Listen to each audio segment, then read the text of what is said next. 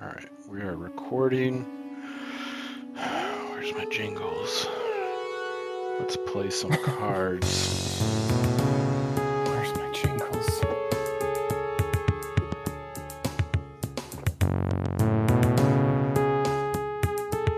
See, we working on his brow chakra.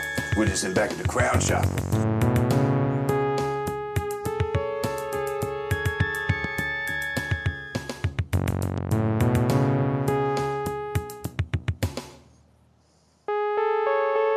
I am the last one. Hello, and welcome to Waxing the Porpoise. We are here again to talk about the Limey. This is episode 10 now. This film was made in 1999. Well, I guess first of all, too, you got your host, Jim G. Baby, joined as always by the usual suspect, Steve. How are you, friend? Great, friend. Good to see you again. Likewise, as always. How are you doing? Doing good. Before I watched this movie, I wasn't sure what year it was made, and it was driving me nuts because it somehow looks older than it is and like more modern than it is. Like, because at one point the gal pulls out a cell phone. I was like, holy shit! So this is during cell phone times, because you could have convinced me it was early 90s, and then when I saw the cell phone I was like, shit, well maybe it's like late 90s, early 2000s. And then there was a random clip where they showed George Clooney and he had that super dark hair, and so that kind of narrowed it in, like, okay, this has got to be late 90s. And then afterwards the first thing I looked up was what fucking year did this come out? And then 99. I was like, oh, thank God. That makes sense then. Yeah, it's got a distinctive feel to it, and it does, like, that late 90s, early aughts is kind of an interesting, reflecting on it back now, it's kind of an interesting time period because it's we have had internet at that point for 5 or 8 years, at least to the masses, but cell phones haven't quite blown up, so people are probably still using pagers and like Nokia cell phones that have Snake on them and shit still. So it hasn't really broken into. It's probably another 5 or 8 years before we have like the first smartphone. So it's riding this kind of weird edge of technology, but I like that kind of vibe of it. Like it does feel like it could have been 1992 for all we know, or it could be 2000, Yeah, it's always annoying 2002. when movies try to be super, super modern, Mm-hmm. and I mean, it never ages well. It's like if you made one today and you reference some hit band that in 5 years, it's like, who are they talking about? It's Like the new. it's timeless, if you will. Makes me think of like the new Radicals. Ah, yes. Circa 96, 97, 98. Yeah, somewhere in there. Yeah, I like it. It feels this is like a very analog kind of film, sprinkled with kind of some modern stuff into it. But another. It's funny you brought that up. You've seen A Time to Kill, right? With McConaughey and Samuel L. No. Oh God, I should have known, but fuck, man, you've never seen A Time to No. Kill. God damn it. No. So that movie was made in 96, and it's set in the same year like that it was made. And I swear, the first time I watched that, all the way up until maybe the halfway point of the movie, maybe even 2/3 of the way through that movie, I thought it was like segregation era, like late 60s, like early 70s. And then you see, like, someone's, I think it's Sandra Bullock, she's like jogging and it says like property of Reebok, and it's like, I was like, oh shit. And I remember I had to turn to like my stepdad and I was like, wait, is this supposed to be like modern, like set in the modern day when it was filmed? And he's like, yeah. I was like, what? Like, because it deals with like it's in like deep South and it's dealing with like race relations. Like I thought it was like Mississippi Burning. Like it took place in like 1964. It's wild. That's God damn. I can't believe you Huh. haven't seen Yeah, it. I haven't seen Mississippi Burning either, but I guess We are I lost. also would have assumed because yeah, it kind of has that vibe of old school, sweaty courtroom seersucker in the South. Like, Lord, my Yeah, Lord.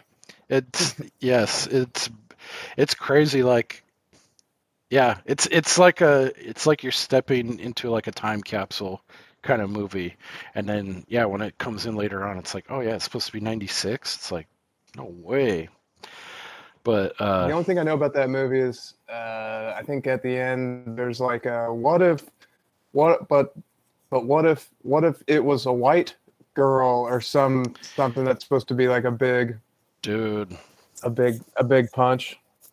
yeah, that is a big punch too. When you watch it, it's like, yeah, McConaughey's like closing argument in that, so good. Yeah, if you're a fan of like courtroom stuff and like revenge and like race relations and like the deep I mean, I've always South, heard it's a good movie. it's so good. It's excellent. Same, it's top tier McConaughey Samuel L. for sure. I highly recommend you watch it. I don't know if I would ever, well, maybe. At this point, it's kind of, I guess you could consider it a deep cut because it's not talked about very much, but it's super good. And same with Mississippi Burning. That's Gene Hackman and Willem Dafoe, an earlier role for Willem Dafoe. That's a really good one. That one's actually is set in like the 60s, the civil rights movement, right in the thick of it, like SNCC workers and like, you know, uh, burning crosses in the front yard and like, the whole Yeah. 9 yards. Both of those flicks are fucking excellent. Um, So this movie, The Limey, I put in the category of movies that if I told you I hadn't seen it, you'd be like, "Oh, well, yeah. I mean, that's not super surprising. You should check it out." A yeah, Time to Kill is one of those fun movies that I can't wait to tell you I haven't seen it because I know you're just going to be beside yourself, indignant, and you yeah, did not disappoint. yeah, totally. Yeah, I could totally, yeah, the Limey, like I knew for sure you hadn't seen it, but yeah, like, just in the course of this conversation, like I took it for granted, like, oh yeah, everyone's seen A Time to Kill. Come on. Um, Everyone's seen The Fifth Element. Fifth Element's a banger. I feel like that is one most people should see or should have I seen by haven't. this point. God damn you. So yeah, this is a first time watch for Steve. I've seen this movie, probably 20 times. This is probably in that era when I was working at Blockbuster, and I just happened to see it, and I noticed that it was directed by Steven Soderbergh, who he's pretty big director. I don't know if you'd call him an auteur director, What? but so it's What like does that mean? someone who is like well known and crafts like thought provoking, thoughtful, meticulous films. I guess this is my interpretation of the word auteur. I'm probably not using it correctly. Um, Okay. so you probably know Traffic. Have you ever heard of the movie Traffic with Benicio del Toro, Yeah, I think I have. I think I've seen it. Catherine Yeah, Zeta-Jones? yeah. She She dips gets beneath. beneath the laser. Yeah, she's in it. Michael Douglas, Don Cheadle. Um, Yeah, I'm that pretty sure I saw it around the time it came out, but yeah, I have, that's I have probably no memory of it at all. his biggest claim to fame. Um, just like Well, the name in sounded general, familiar, but I couldn't think of anything else, and he's worked I didn't click to see what else he had done. he's worked a lot with George Clooney. They're pals. He made his breakout with Sex Lies and Videotape, which is a really good flick. That's kind of that was his breakout. Um, And then what else has he done? He's done a lot of really good shit. So Sex Lies and Videotape in '89, that was his breakout. Did he do The West Wing, or what am I thinking of? You're thinking of Aaron Sorkin.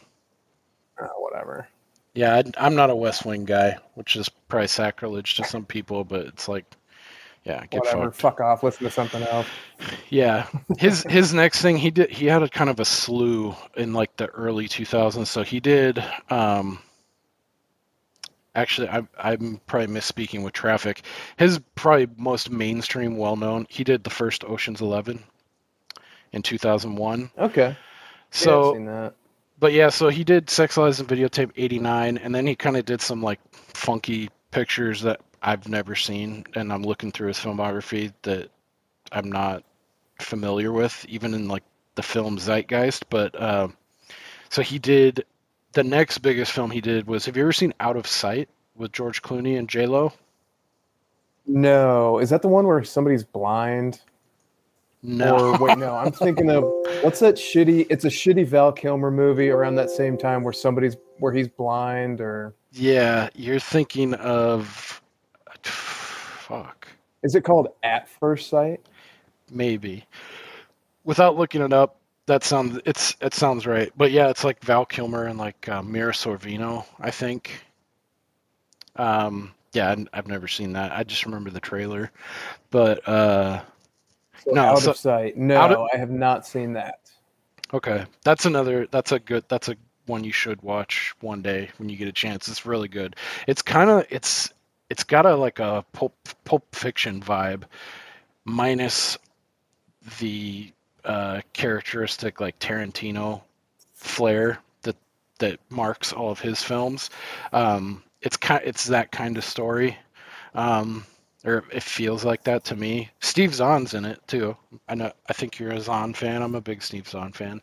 Oh yeah, absolutely. He's good in it. Ving Rhames. Yeah, Out of Sight's really good. Actually, I had in my notes the Limey feels similar to Out of Sight in some ways. Huh. I think that's probably more of the like Soderbergh's directorial style. That's like his stamp on it, which felt similar. The Limey is very much its own thing, as we'll discuss. But then yeah, he did the Limey right out of Sight. Then he did Aaron Brockovich, Traffic, Ocean's 11.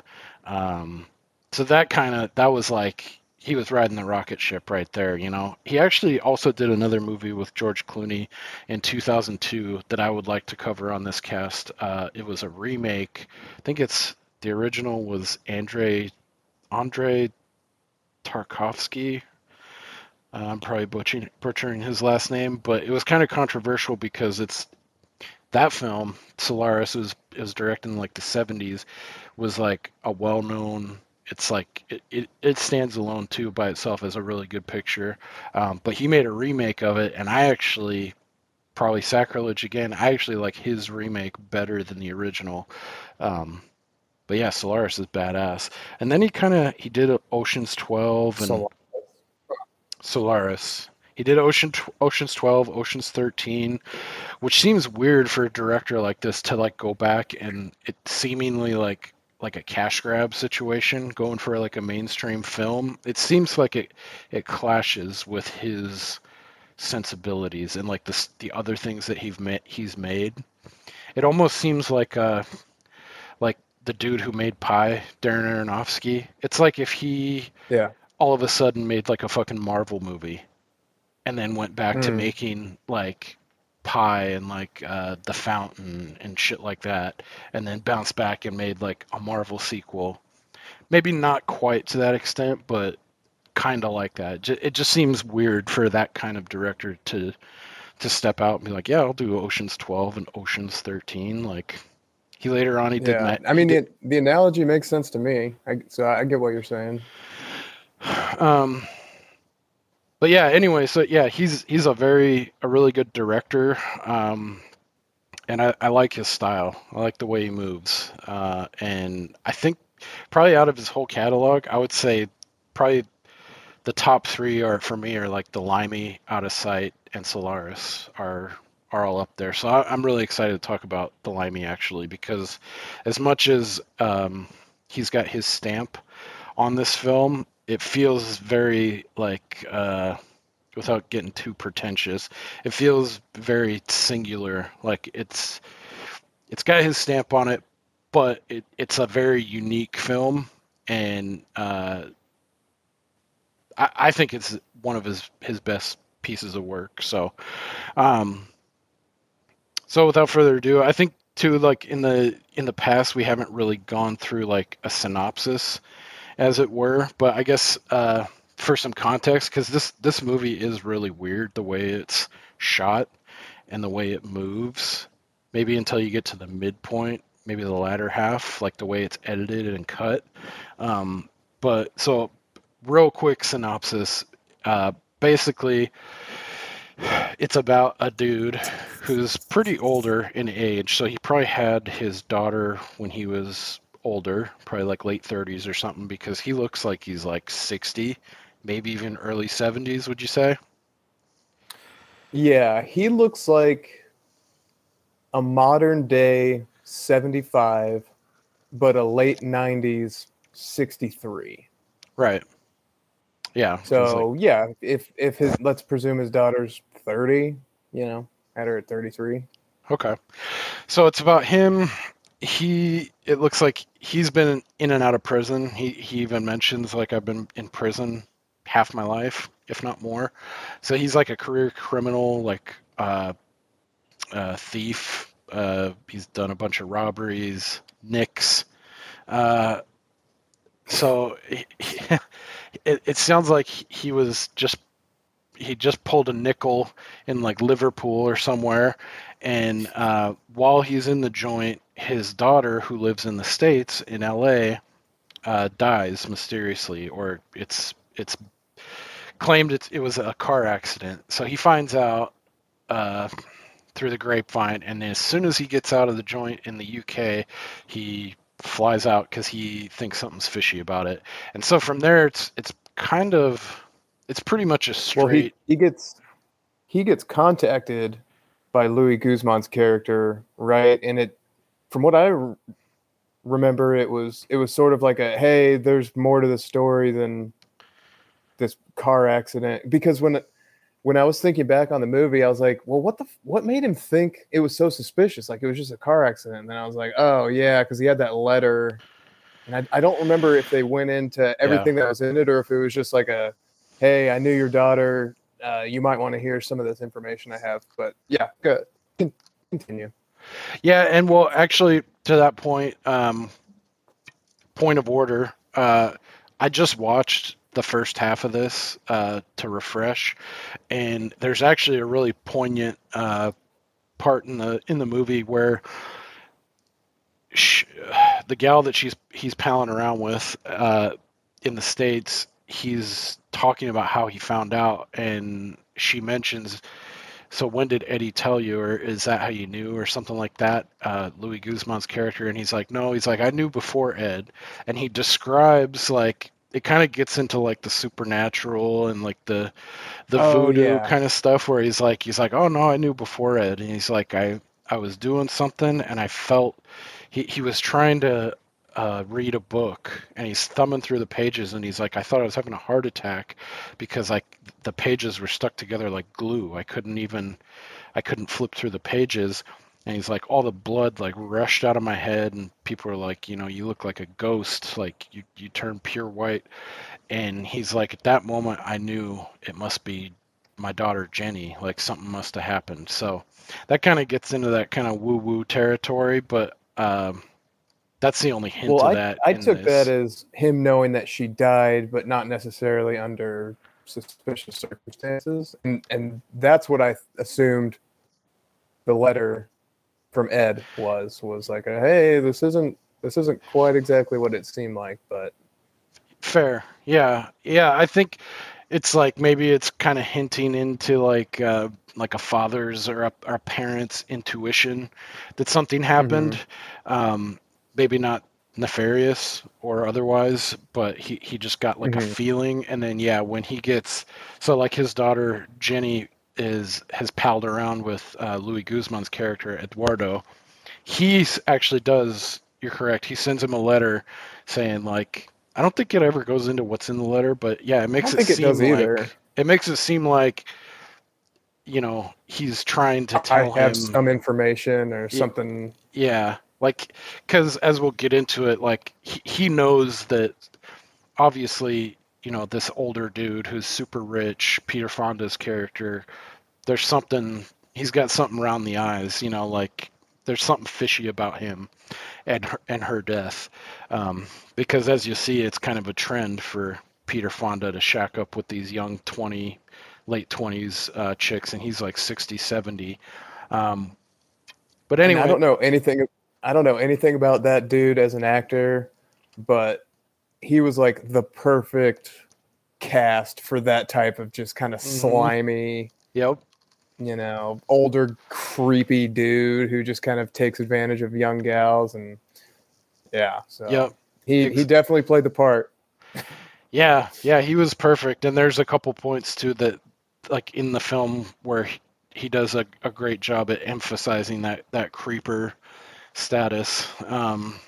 Dude, just the part where he's like cleaning his teeth in the mirror, it just like gives you the shivers. Like Yeah, I was just watching it, like gross. God, I cannot imagine being this like young, attractive gal and looking at this guy who's like yeah, doing that disgusting sound. Like, ugh. Sorry, yeah. continue. No, yeah, and he looks in the mirror and he does that weird thing where he grits and bares his teeth, and he's just like, Yeah, "All right, I'm ready," like, yeah, yeah, that definitely gives you the heebie-jeebies, like this guy is just such a fucking slime ball. yeah. Yeah, so just to wrap up what this damn thing's about, yeah, so he gets tipped off something's going on, so he hops on to a plane, comes across the pond, and is like full investigate, like revenge mode, pretty much. He links up with Eduardo, played by Louis Guzman, who does not disappoint. It's kind of a subtle role for him, but I really like him as like his right hand man. But so yeah, it's basically he goes on a one man wrecking crew, two man wrecking crew with Louis Guzman, and it's a revenge film. Him trying to find out what's going on with his daughter, and like he guessed right, there is some fuckery afoot. It wasn't that she just you know died in a random car wreck. There's some shit going on, and he tries to get to the bottom of it, and it goes through the kind of like this weird kind of seedy underbelly of LA, and like politics of a former like record executive is kind of what I gathered from what Peter Fonda's role was. But yeah, that's it in a nutshell. He's out for blood. He knows, or he's at least got a really he's got an intuition in him that something happened to his daughter and it wasn't right, and he's gonna get to the bottom of it and fucking punish whoever was responsible. So that's it. And so I guess the real quickly to the cast of characters, it's pretty eclectic mix of actors, but the lead is played by Terrence Stamp as Wilson, who I've talked to other people about, and they're real familiar with him, probably like people of an older age because he's an older actor. But I thought he was excellent. He was great in it. Then you have Louis Guzman playing his kind of like man on the inside that's kind of helping him navigate LA as like fish out of water kind of thing. And then you have this other gal that also knew his daughter that she's kind of serves the same capacity. And then you have Peter Fonda, who is the main antagonist to Terrence Stamp's Wilson, who was dating his daughter Jenny. Um, and then there's a few other side characters. Probably my favorite one, and if I know you right, I think you'll agree. Um, I really liked Nicky Cat, who was he's been in an episode of Friends, but people probably know him the most from Boiler Room. Boiler Room, or I was going to That's what I say, recognize him from. okay, that's crazy. I'm glad you. It's good to know that you've seen Boiler Room. That's a good flick. I love that movie. Yeah, that's a great movie. Just real quick tangent. I can't remember how it came up the other day, but I was just talking about Boiler Room, and that was like literally one of the first handful of DVDs I ever owned for a long time. So I've seen it so many times. Yeah. But somebody was telling me that there's a special feature on the DVD which shows an alternate ending. Are you familiar with this? No. Dude, okay, so just real quick, we don't have to go too far down this rabbit hole.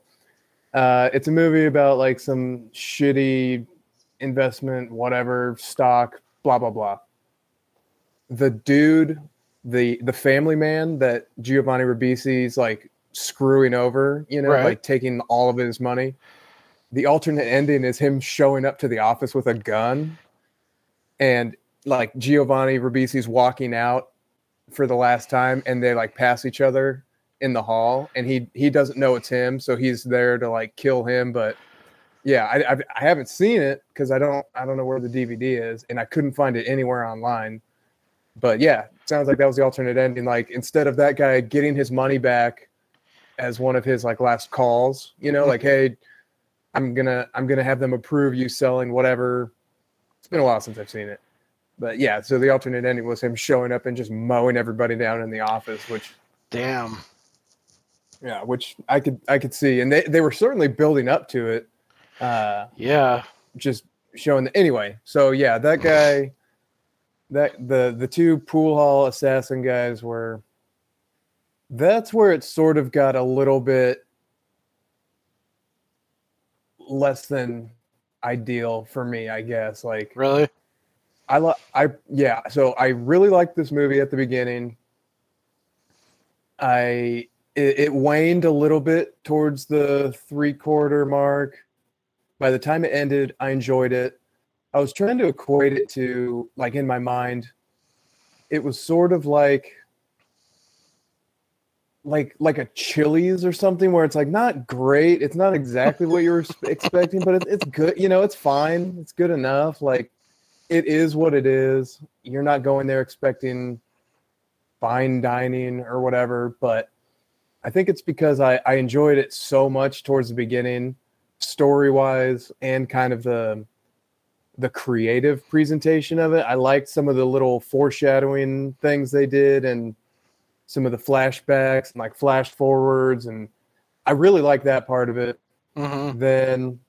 Then when the DEA subplot came into it, Yeah. I felt like this is the definition of, we need to fill some time, so we'll just put in this little subplot. I didn't think it was really necessary to push a storyline along, and it was actually a little bit confusing. Like, okay, is he working for the DEA, or are they just following him because they see him interacting with the same characters? It wasn't really clear, and honestly, I didn't care enough about that portion of the plot to even like pause and think about it for a second. I was like, okay, let's just get on to the next thing, because there were so many cool parts that felt like it didn't belong. I mean, the part where, so when he first gets to town, he meets Ed, and Ed says, oh, you know, this is the guy she was dating, and, you know, a week or so before she died, she went down to this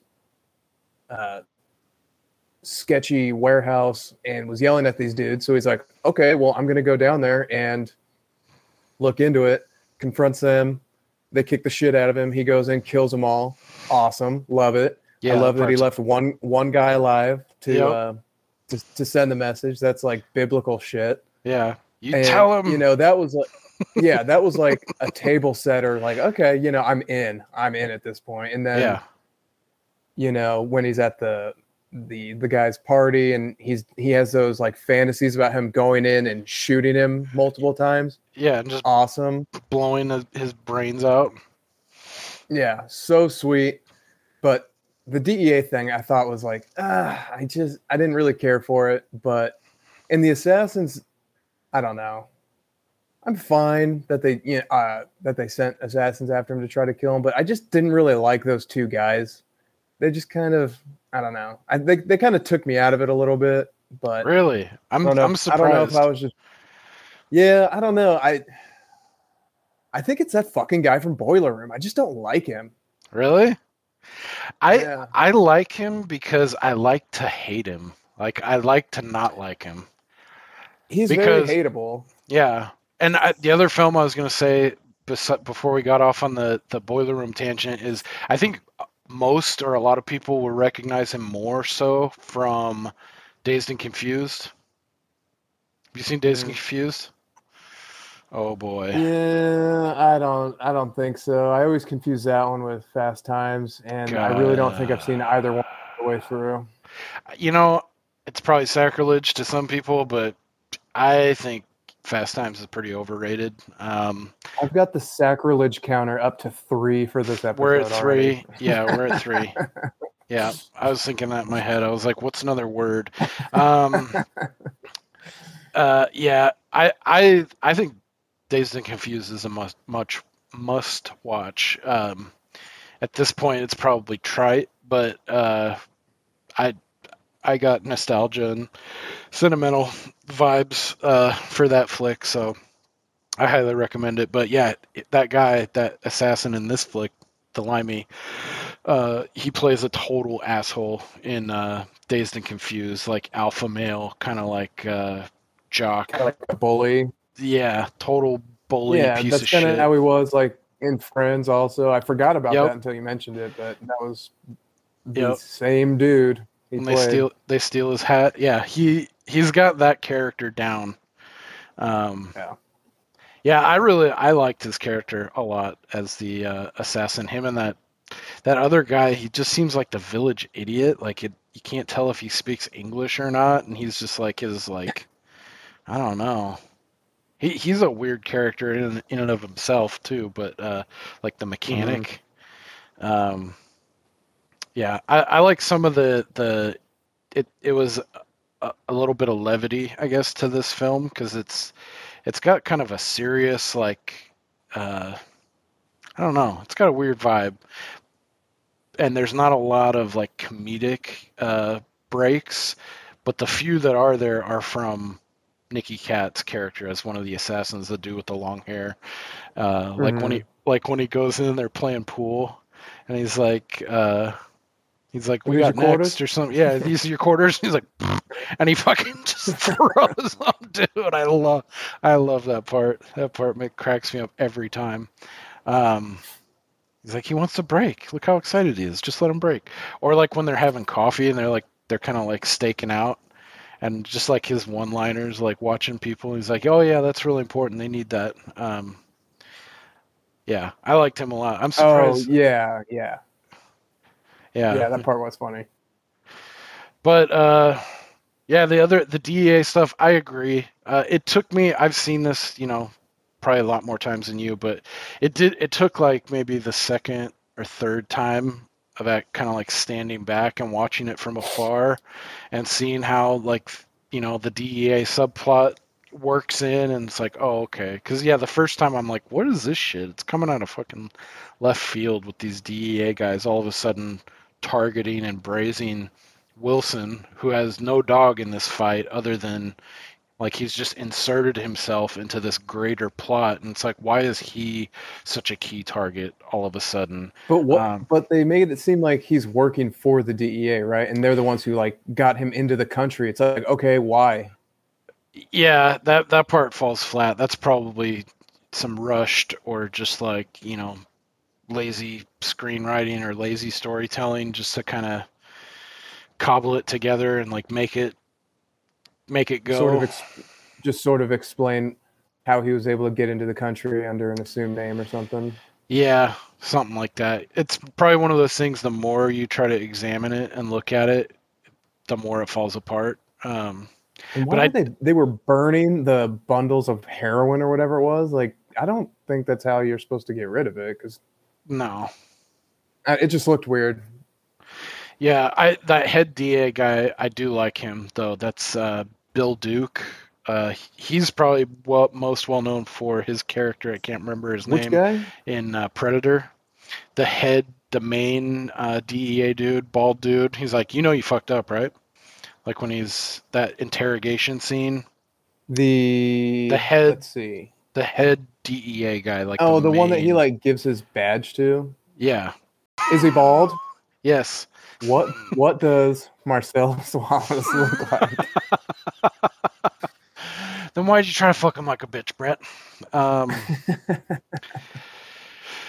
Yeah, he's awesome in Predator. You've seen Predator, haven't you? No. God, dude, that movie's right up your fucking alley. You need to watch Yeah. Predator. It's a banger. Yeah, That has Arnold and Jesse Ventura. who's the other guy I'm thinking of? Fuck. Not Chubbs. Is it just Chubbs in it? It is Chubbs. Yeah, Carl Weathers. Carl Weathers. Yeah. Okay. Yep, he's in it. I can't remember who the side characters are. Shane Black is one of them. It's a rare acting role for him. He's probably better known as the screenwriter of Lethal Weapon 2, and Kiss Kiss Bang Bang. Okay. Yeah, he's one of those weird guys that's like mainly a screenwriter and director, and then he's got a couple acting roles sprinkled in, kind of not comparing him to Quentin Tarantino, but similar to like where Tarantino also has a couple acting roles, like probably mainly most well known for is From Dusk Till Dawn. Yeah. But yeah, he's one of those weird. I really people. liked the first half of that movie. Dusk Or maybe Till it's Dawn. the first third. Yeah. Yeah, Before it gets all weird. Yeah, that's one of those films where it's like it's a completely different movie. About that halfway, latter third mark, and it's like, oh, this is like a crazy vampire balls to the wall horror movie. When before, yeah, it doesn't feel like that. But, yeah, Predator, fuck, excellent movie. I actually saw Predator late in the game, and it's everything it's cracked up to be. It's awesome. So yeah, where'd we leave off? Limey. Yeah. So one thing I thought was interesting, and it's one of the cutesy little things. I don't know if you want to fast forward to what actually happened to the daughter yet. Yeah, whatever. So what's his name? Peter Fonda. Wilson is tracking down Peter Fonda, who's Valentine. Terry Valentine. And so they track him up because he fled out of town, and ends up killing all his boys. Pretty sweet. Yeah. And ends up confronting him and asking what really happens. And what really happened was she was going to drop the dime on him, and he accidentally broke her neck. But earlier in the movie, they were talking about how when she was a little girl, she would threaten to call the cops on her dad. Like, wow, yeah, she really shouldn't have done that, huh? Like, even as a little kid and then as an adult, like, yeah, wow. You really shouldn't ever snitch. So that's the message I'm taking away from it. That's what you pulled out of all this. Yeah. Like, wow. Guess she never grew out of that. Wow. Well, that's a decidedly negative way to look at it, I guess, or pessimistic look at it. I think of it as optimistic. Yeah. Well, on the other flip side of that coin, if her dad would have listened to her and wouldn't have been fucking around, he would have still been around, and she wouldn't have died, and she would have had a dad in her life. So you can take it that way too. And the same thing with Terry Valentine. If he would have been like, all right, yeah, I'm gonna clean up. I'm not gonna get involved with this. He said it was too late though. Yeah. Whatever deal she was trying to get him to call off, he's like, I already did it, so I'm gonna kill you now. Yeah. We fixed the glitch. Yeah, I agree. The DAA part is kind of. I mean, I think they had to fit that in somewhere though, for like an additional source of heat and to like maybe legitimize the fact that like yeah he was involved in something which is ties into like his motive and pointing out like yeah he is a piece of shit and he's willing to you know just kill someone. He calls it an accident. I accidentally broke her neck. Like no, you had the fear on you and you had you felt the walls coming in and like you felt like you had to do that to because you're a narcissist and you wanted to get away with it and keep on being the way that you've always been. um, but it does kind of I feel a little think shoehorned a little bit. I think they finished this badass movie and they're like, well, we have an hour and 13 minutes. So let's just pepper in because this movie barely gets to like an hour 25, right? Yeah, it's pretty brisk. It's pretty short. So they probably just got to the end and thought, we need 12 minutes of just nothingness to fill in here somewhere. So let's get the guy from Predator and we'll just make up a little sub story to explain how to evade the assassins, how he was able to get into the country, and just throw an extra little bit of storyline in there. But who knows? Yeah, and I guess speaking to like the quick runtime and like how it was filmed. So I read part of a Rolling Stone article. It was like it was from 2019. It was a 20-year anniversary retrospective where Soderbergh came and sat down and talked about this movie. And I guess the first cut of the film, they shot it and they edited it completely like a linear film. So it was like point A to point B. It didn't have all the choppy, the flash forwards, flashbacks, kind of side present things that are happening simultaneously that they're all melding together. It was completely linear, and I guess at the end, the director Soderbergh was looking at his editor and was like, "Fuck, this doesn't work as a linear film," which is interesting to think about how different this film would be if it was shot that way and actually released that way. So I guess at the very end of everything, editing, mastering the film, whatever, he basically started from scratch and completely re-edited the film, which added on, I don't know, another 2, 3, 4 months of editing. Because one of the things I think I like the most, and you touched on this too, is all those flashbacks, flash forwards. It's pretty unique. I can't really, I mean, there's some traces of it actually in The Prestige, the first film. Check back episode 1 in the archives that we covered. The flashbacks and the flash forwards and how that Christopher Nolan does it. Did you get that similar vibe? Like the way that they edited.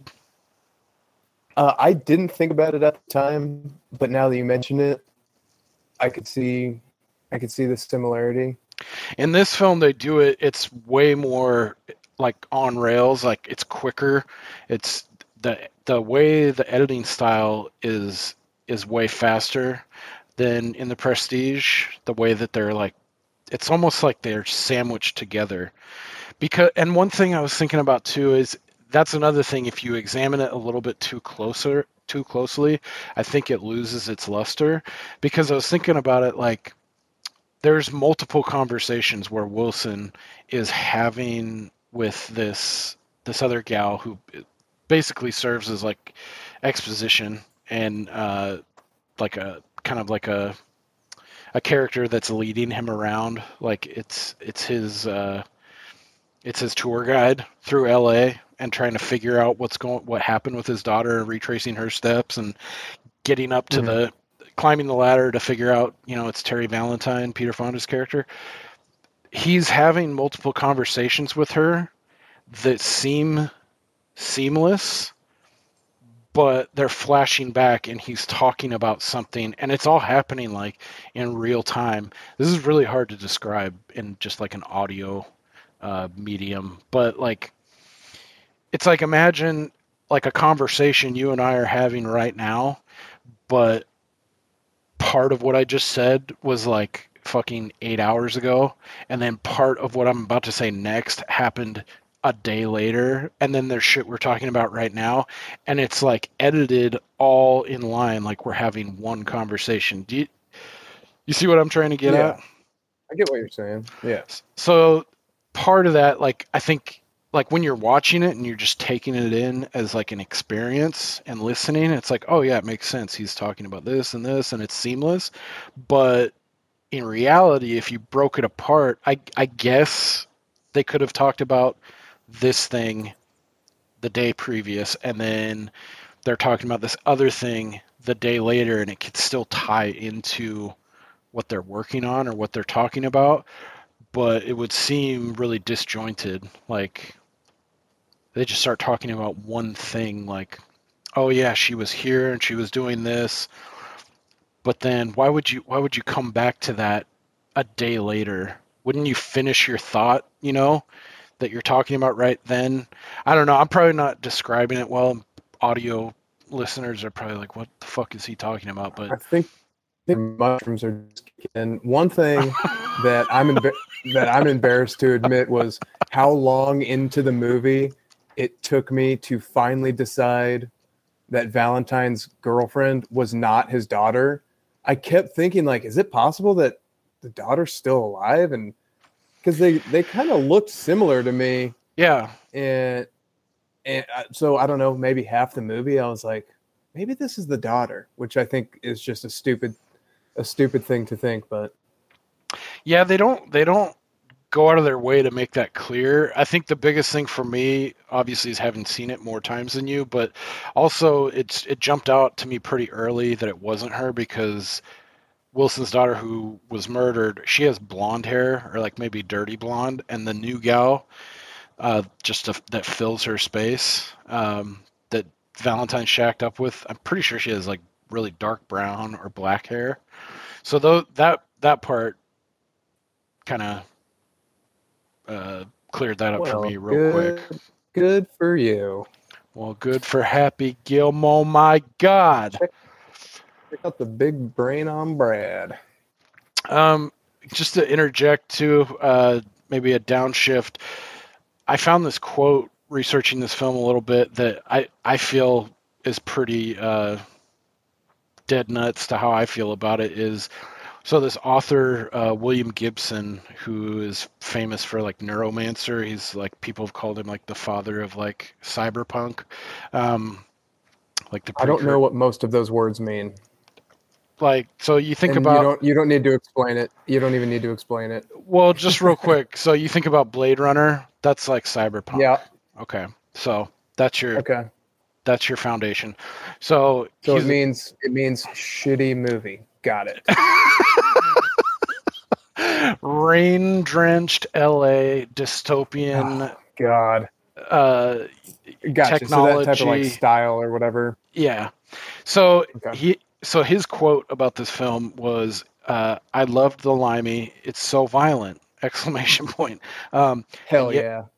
And yet it's so exquisitely romanticized in a sort of Japanese way. It's a samurai film. Coming out of that, I was really deeply conflicted because a friend who had seen it said it's beautiful, but it's not about anything. It's 1 micron thick. I was like, huh.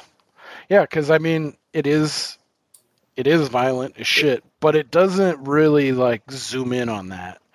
And it is kind of romanticized like a samurai film. Like, it does feel like this dude's kind of like a stoic, like he's got nothing to lose. He's old. He's been in and out of prison his whole life. It's like his last thing that he can do to like bring some good to his life is like, I don't know, honoring his daughter's legacy, maybe making up for all the time that he lost with her by making things right, by fulfilling this revenge porn of killing the dude that took her out. Yeah, finally being a good dad for once in his life. Yeah, and then, but yeah, it is. It said it's beautiful, but it's not about anything. It is. It's super. It gets right down to brass tacks, and I think that goes back to, the more, if you really examine it too close, it does lose its luster, and it is, I mean, it's a pretty simplistic plot for the most Yeah, part. it's IHOP. It's very simple. Yeah. That makes me think. I love Jim Gaffigan's thing about IHOP. He's like, they shouldn't call it IHOP. When I get done out of there, it's like, they should call it, I don't want to get up. I don't want to hop. Um, yeah, but I found that quote and I was like, oh, that's pretty much how I feel about it too. But I don't know. I just, I think when I saw this in probably the early 2000s, I think I probably saw this first time in 2001, so a couple of years after it released. It wasn't on my radar at all. I just saw it, and I think I noticed that it was directed by Steven Soderbergh, and I had seen Sex, Lies, and Videotape, and I liked his style, and I just checked it out, and I was like, whoa, I hadn't seen anything like that before. And I was like 18, 17 at the time when I saw this, and it just kind of stuck with me. So, um, couple of notes I wrote down, and maybe in hindsight, I don't know how on this is, but stream of consciousness, when I was watching this, I wrote, it's shot kind of like a Wes Anderson movie. Lots of scenes that aren't shot like as a fixed point. There's the quote unquote present being portrayed while being interspersed with shots and scenes inaudibly at times from the past, moments directly preceding or that follow the current quote unquote present scene. I like how they interspersed some of the stuff where it's like a flashback with zero context and it's inaudible, like there's no one speaking, but you can kind of pick up on what's happening. So like to the point you talked about, like the daughter always threatening to call the cops or whatever. Before Wilson explains that happened, you can pick up on that because it's like a scene of the little girl, her as the daughter as a little girl picking up the phone, and she's like crying and she's like yelling, and the dad is like, it's all inaudible, and he's like waving his hands like saying like, no, no, no, don't call him. Like you can pick up like through osmosis like what's happening. um I liked those little scenes that they kind of sprinkled in. And I guess jumping off to a piece of trivia that I thought was pretty interesting, I was like, because they sprinkle in these flashbacks of Wilson, Terrence Stamp's character, when he's a fucking young buck.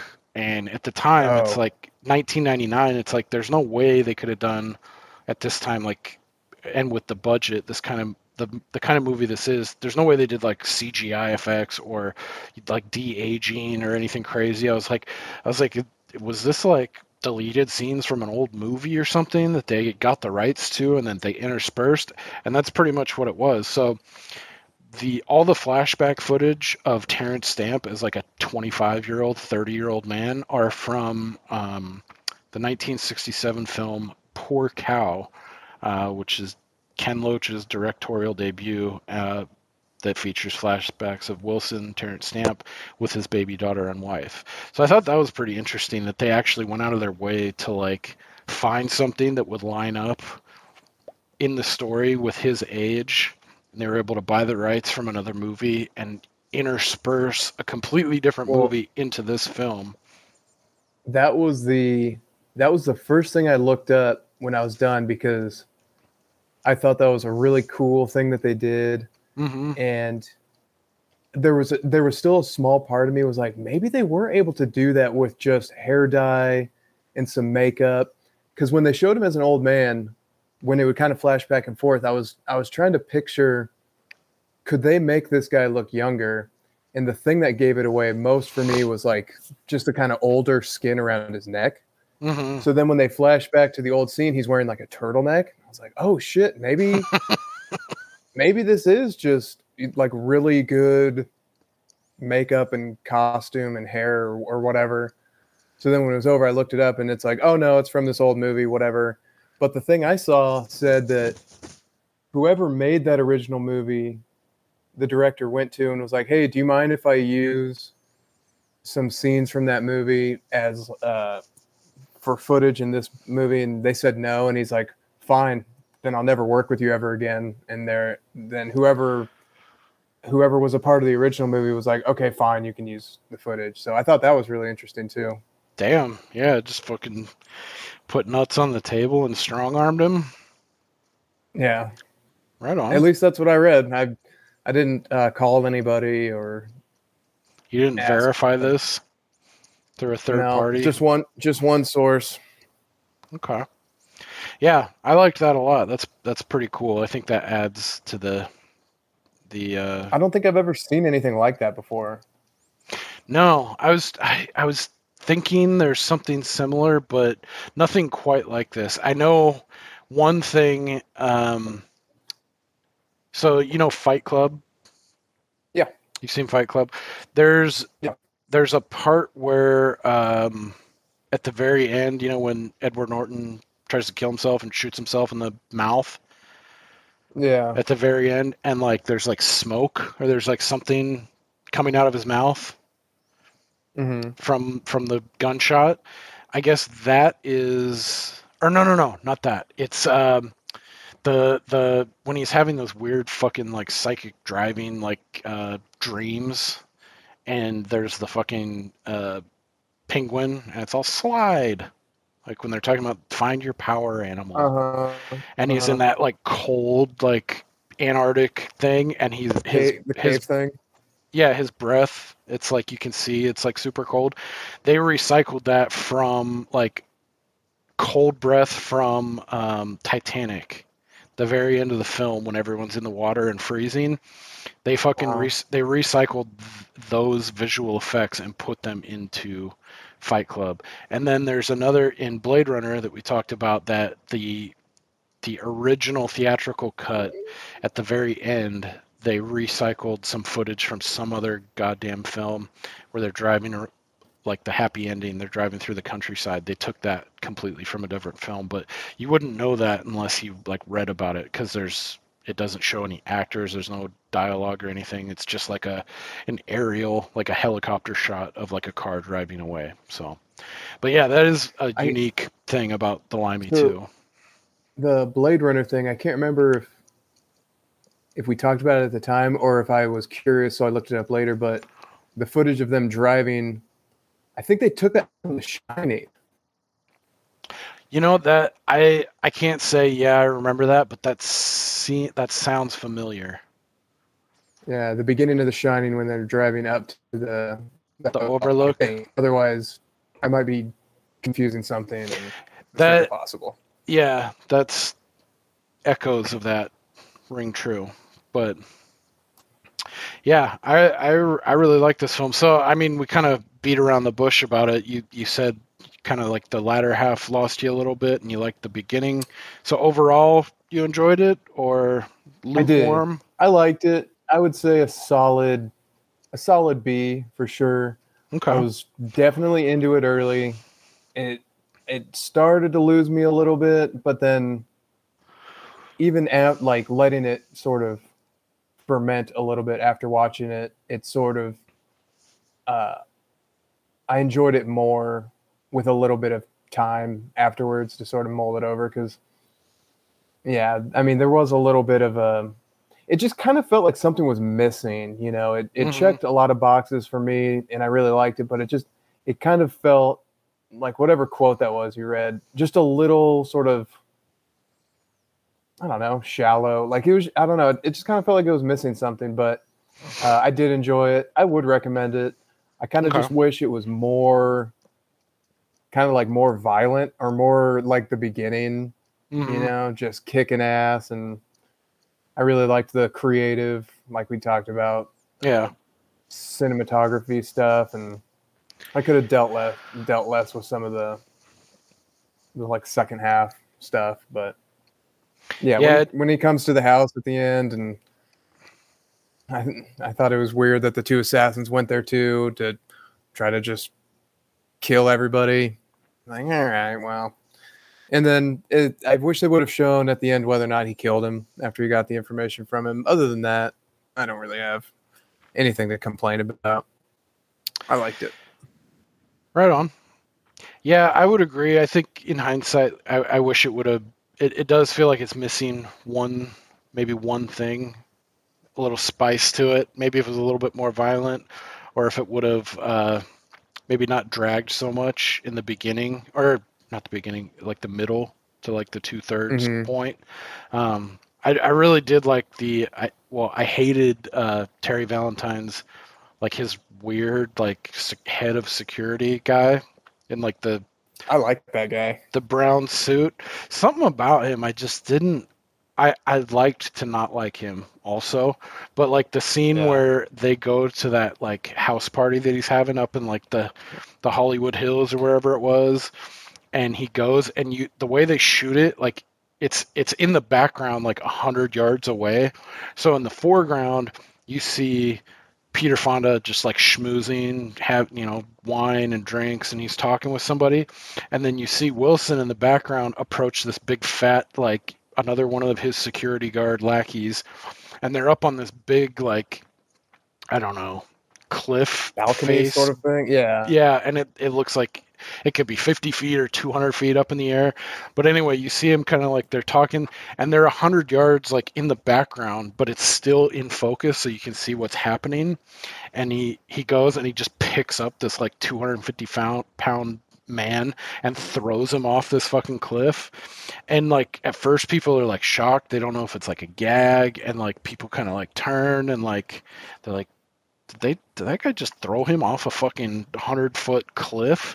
And like that's when shit starts getting wild, and then they got to get out of there, and that dude like they ram his car, and he's got like that fucking pistol grip uh pump Yeah. shotgun. That Shotgun. I love that whole scene too, is really cool. Yeah. um yeah, maybe if they would With have this.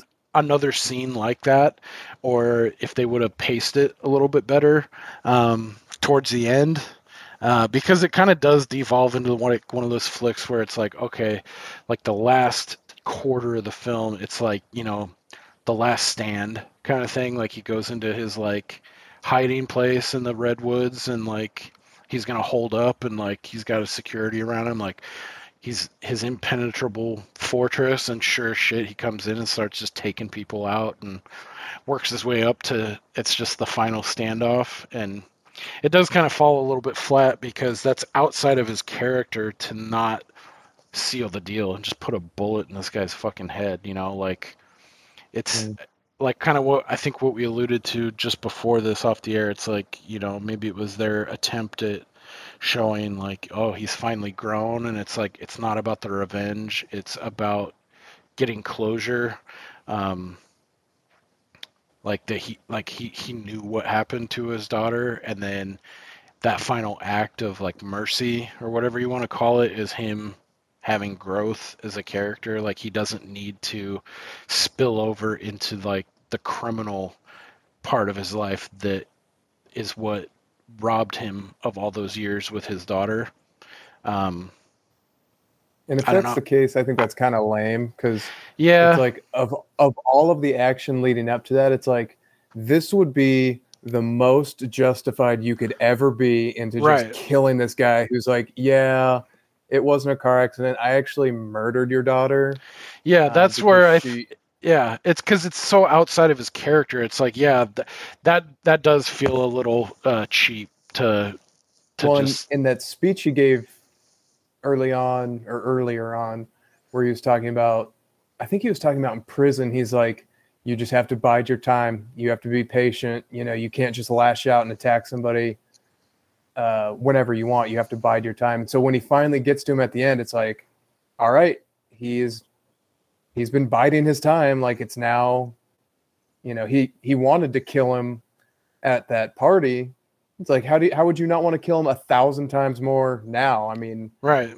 maybe if the truth was like a rival gang member killed her, because I got her mixed up in something. That's one thing, but it's like, oh no, I broke her neck, and then we burned the shit out of her to try to cover it up. So sorry.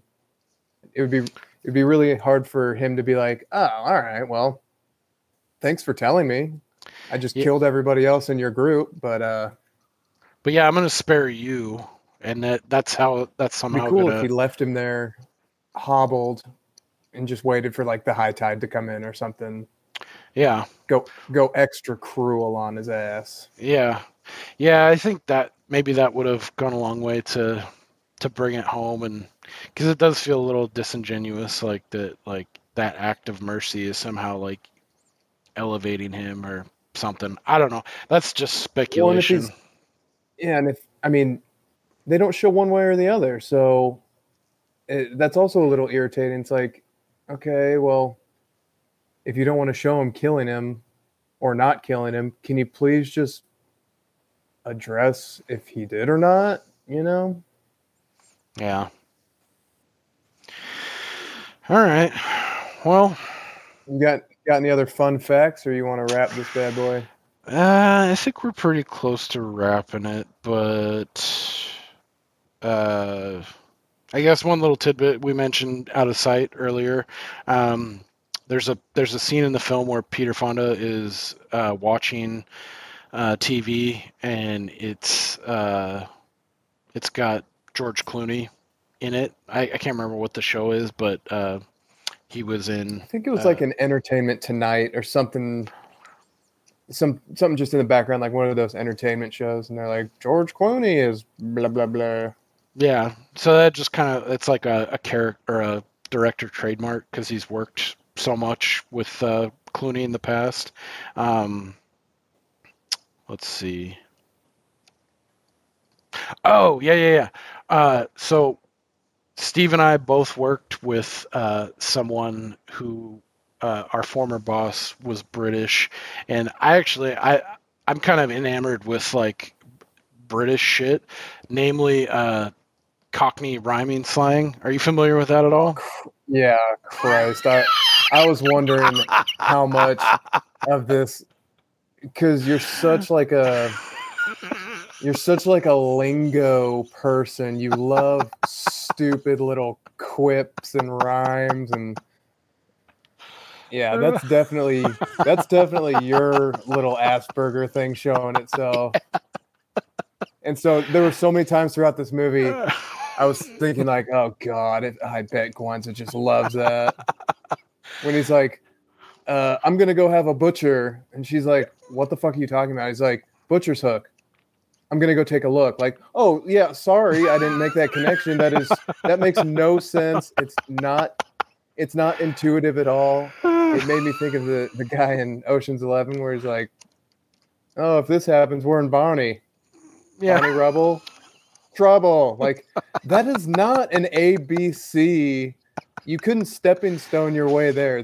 Those are three complete like non sequitur. Anyway, go ahead. Yeah, I'm sure you loved it. Yeah. Yeah, that's where my tinges of the tism come into play for sure. Oh god, I rolled my eyes so hard Yeah. every time that happened. Like, oh god, is I, that like a common thing, or is that just kind of put on? no, it's a real thing, but it's kind of antiquated nowadays. I think it's like nowadays it's not used very much. I think it's similar. The way I interpret it is it's the level of slang like for American people, it's like super deep south like southernisms that are just kind of like a Mm, vestige of a previous time. They're not really they're antiquated, so but the yeah. history of it is actually really interesting. So like Cockney rhyming slang, it was developed and it makes sense that this guy uses it in the modern day when this was filmed in 99 because of like his class, his station in life. People still use southernisms, right?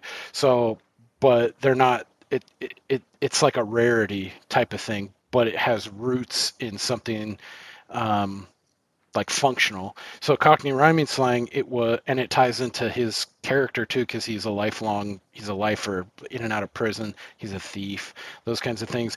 It was used in the UK, in Britain, um, as a way of like talking in code. So people wouldn't know what you're Mm, talking about like your next job or like we're gonna meet here. I'm probably fucking it up a little bit, but it's basically a way to disguise what you're talking about, and then it's just out of that, it's like slang. It's just like a fun way to talk, and like so like in the film, and you alluded to it already. It's this weird rhyming thing, and it's like if you don't know it, you wouldn't know what. So he has to explain it. Like he's like the gal that he's palling around with, she's like Eddie. He's like, yeah. He's like my new China, Eduardo, Louis Guzman's character, and she's like China. What the fuck are you talking about? And he's like, China plate, mate. So like that's his new buddy, like that's his friend. Yeah. So that's how you get there. So it's like the first word is like you don't know what the fuck they're talking about. The second word is the rhyme. The second word rhymes with the third word that's hidden that isn't spoken aloud. So when you say China, China rhymes, you're saying China plate, plate rhymes with mate, the unspoken word. That's what it is. So when you say, oh yeah, that's my new China, that's my new mate, that's my new friend. Same thing when he goes into the fucking warehouse and he's like, yeah, oh yeah, you gotta worry about tea leaves. And he's like, tea leaves? What the fuck are you talking about? He's like tea leaves, thieves.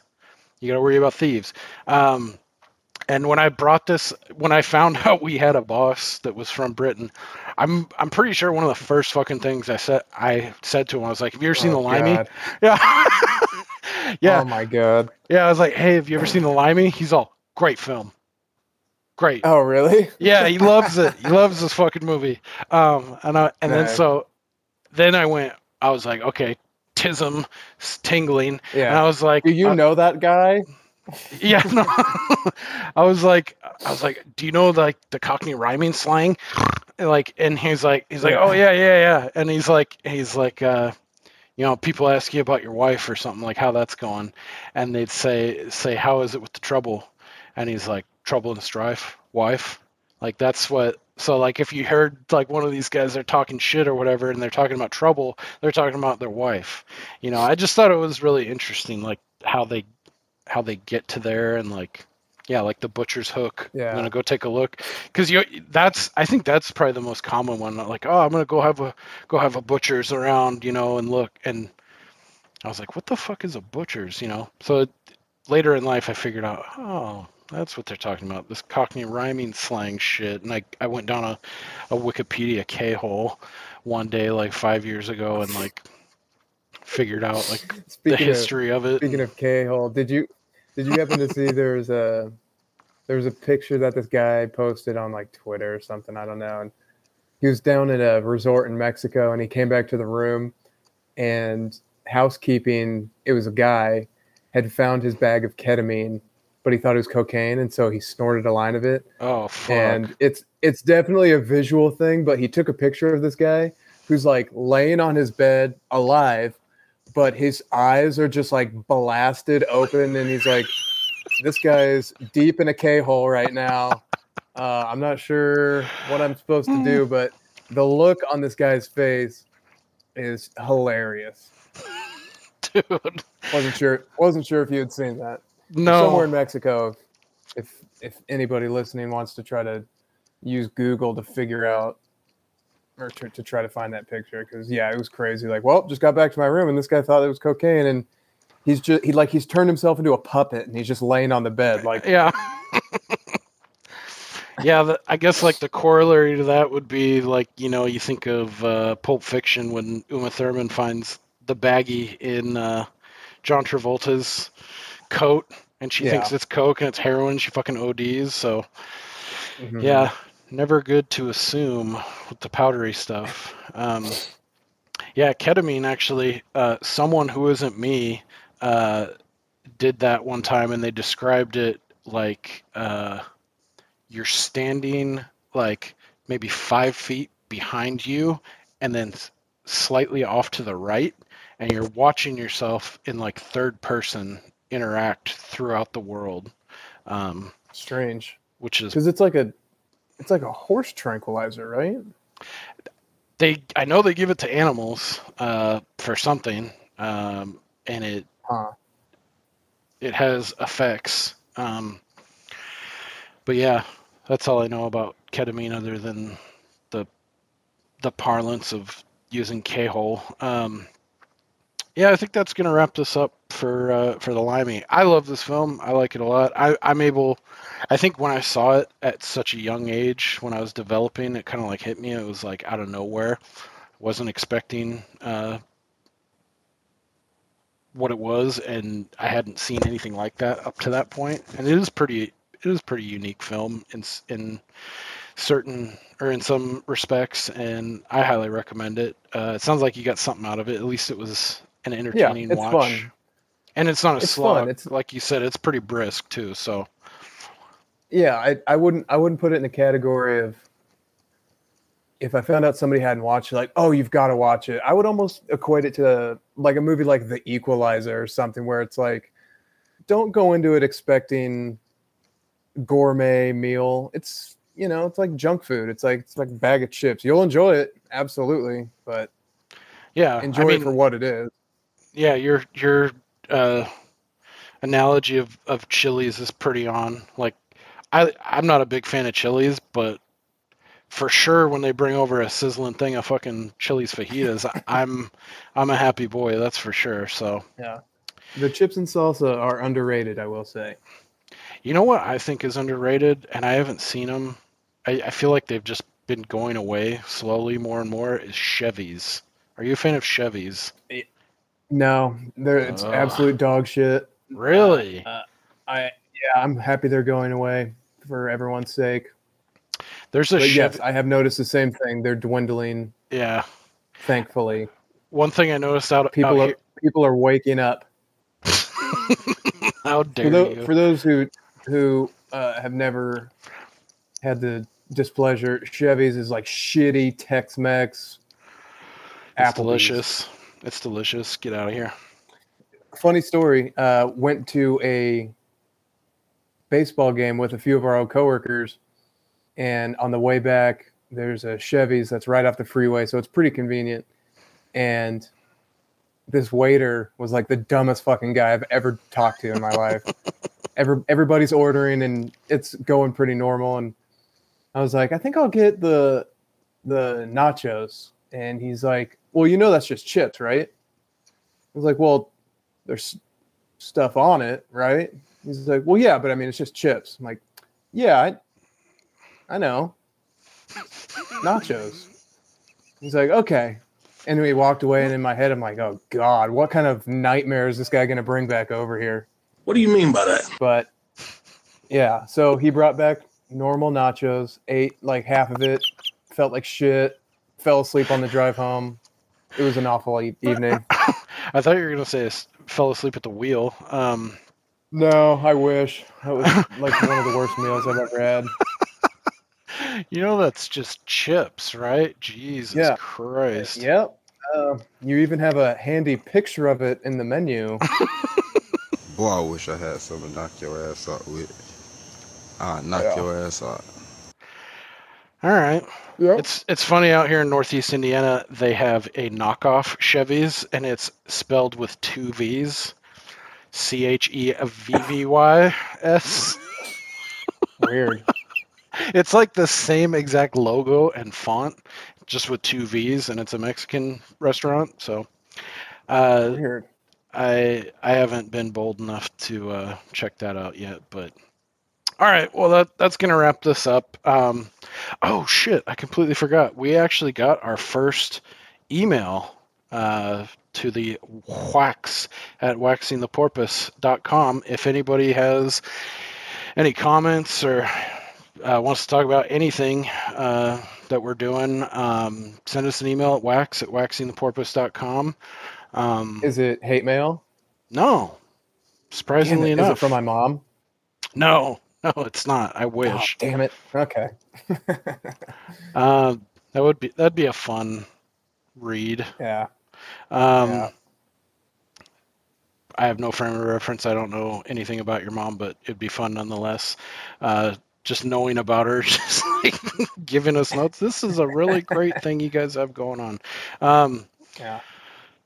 So, I wish you wouldn't curse so much. Yeah. was gonna say, like, how much is this making her ticker speed up?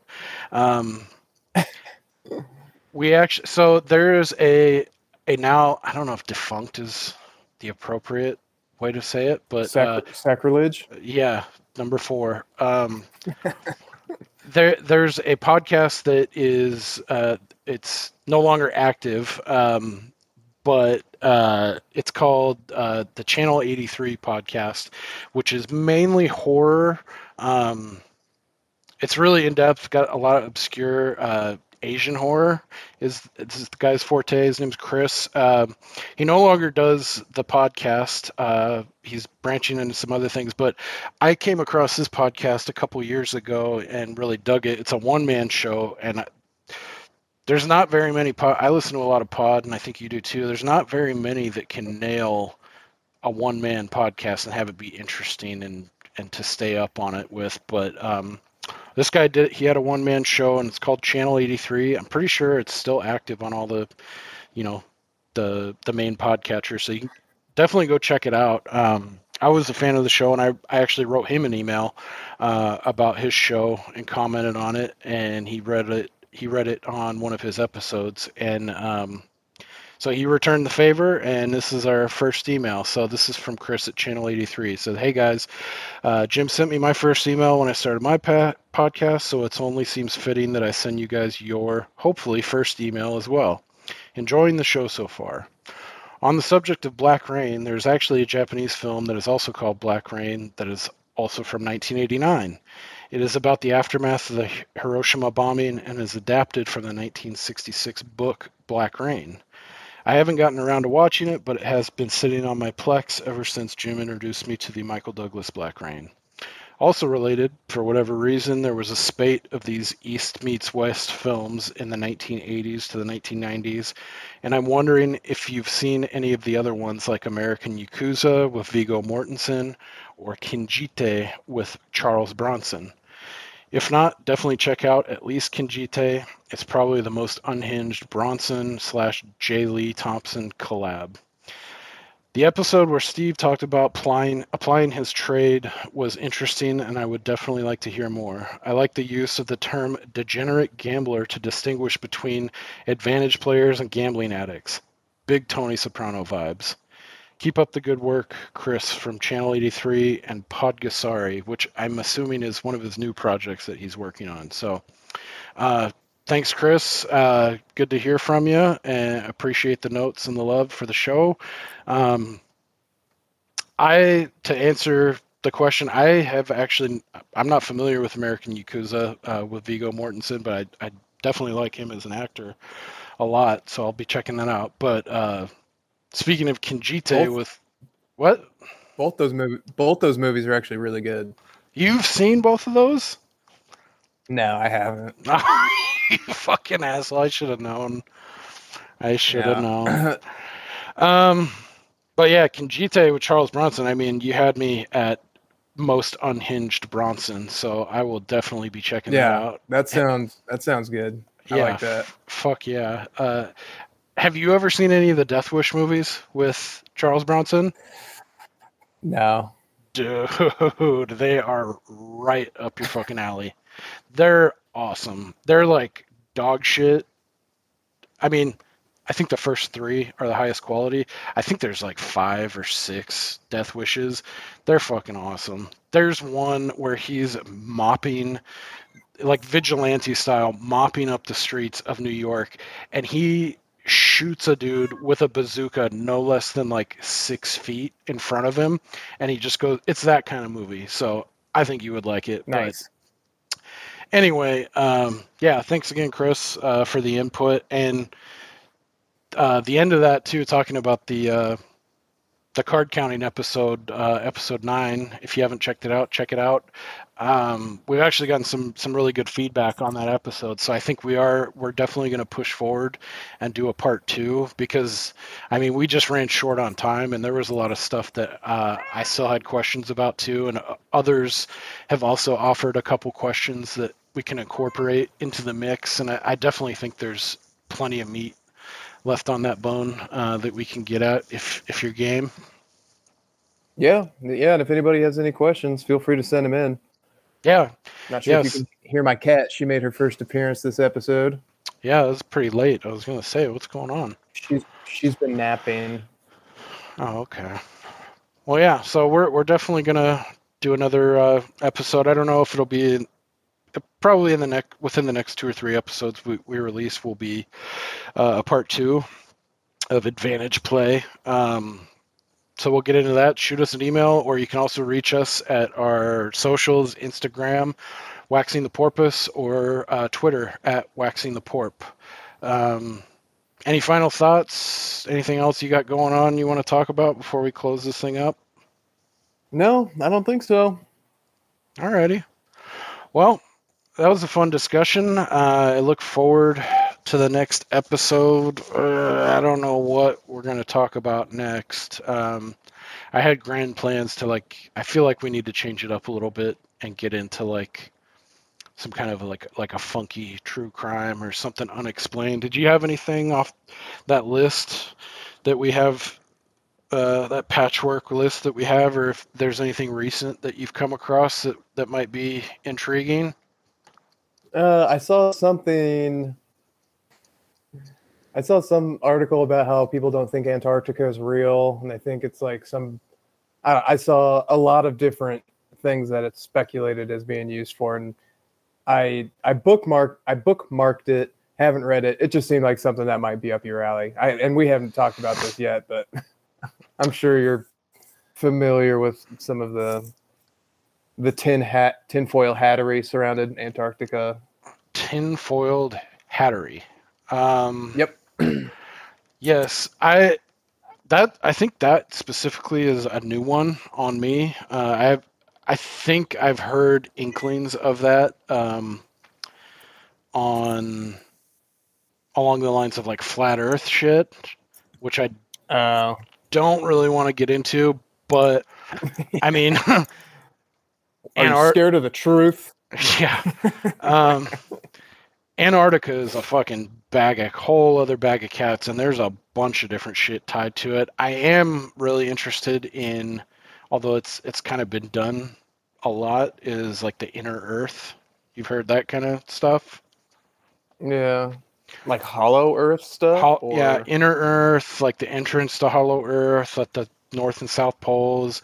Antarctica's got a lot of weird shit going on, and there's a lot of far-reaching, like the spectrum on that is huge, but I haven't heard anything specifically about its lack of existence, except when you start talking about like the firmament and then I start like alarm bells and it's flat Earth and it's like, get me out of here. But I am intrigued by like the inner Earth. I think we talked about before we started this podcast. There's a really interesting case of it was Operation High Jump, which is pretty famous now. It's almost mainstream. It's Admiral Byrd. They led an expedition there in like the 40s, maybe late 30s. Some high strangeness there for sure, but it actually ties closely into, supposedly, like this is our neck of the woods, Mount Shasta. Have you ever heard about Lemurians? They're I've supposedly heard that people think it's like an energy portal or some bullshit, but yeah, supposedly there's like other like kind of you start getting into like ley line kind of stuff and like magic and like some people think like Mount magic. yeah some people think like the Lemurians and Mount Shasta, like that's another opening to the inner Earth. So yeah, I don't know if we'll get that far or go into that, but I guess we'll just leave this podcast. We'll just this episode we'll leave open ended, and we'll figure it out, and the next episode will be a surprise. So we'll just figure that out. We'll just do it off live. air. We'll do it live. I think I fucking scrapped all those bumps. Chase, what the fuck were you thinking about here? All right, well that's gonna do it for us. Join us next week. We'll have a new episode on something super dope. Yep. Thanks for joining us, and we will catch you next time. Bye. Bye. Let me Mr. Son of a Bitch. Let's play some cards.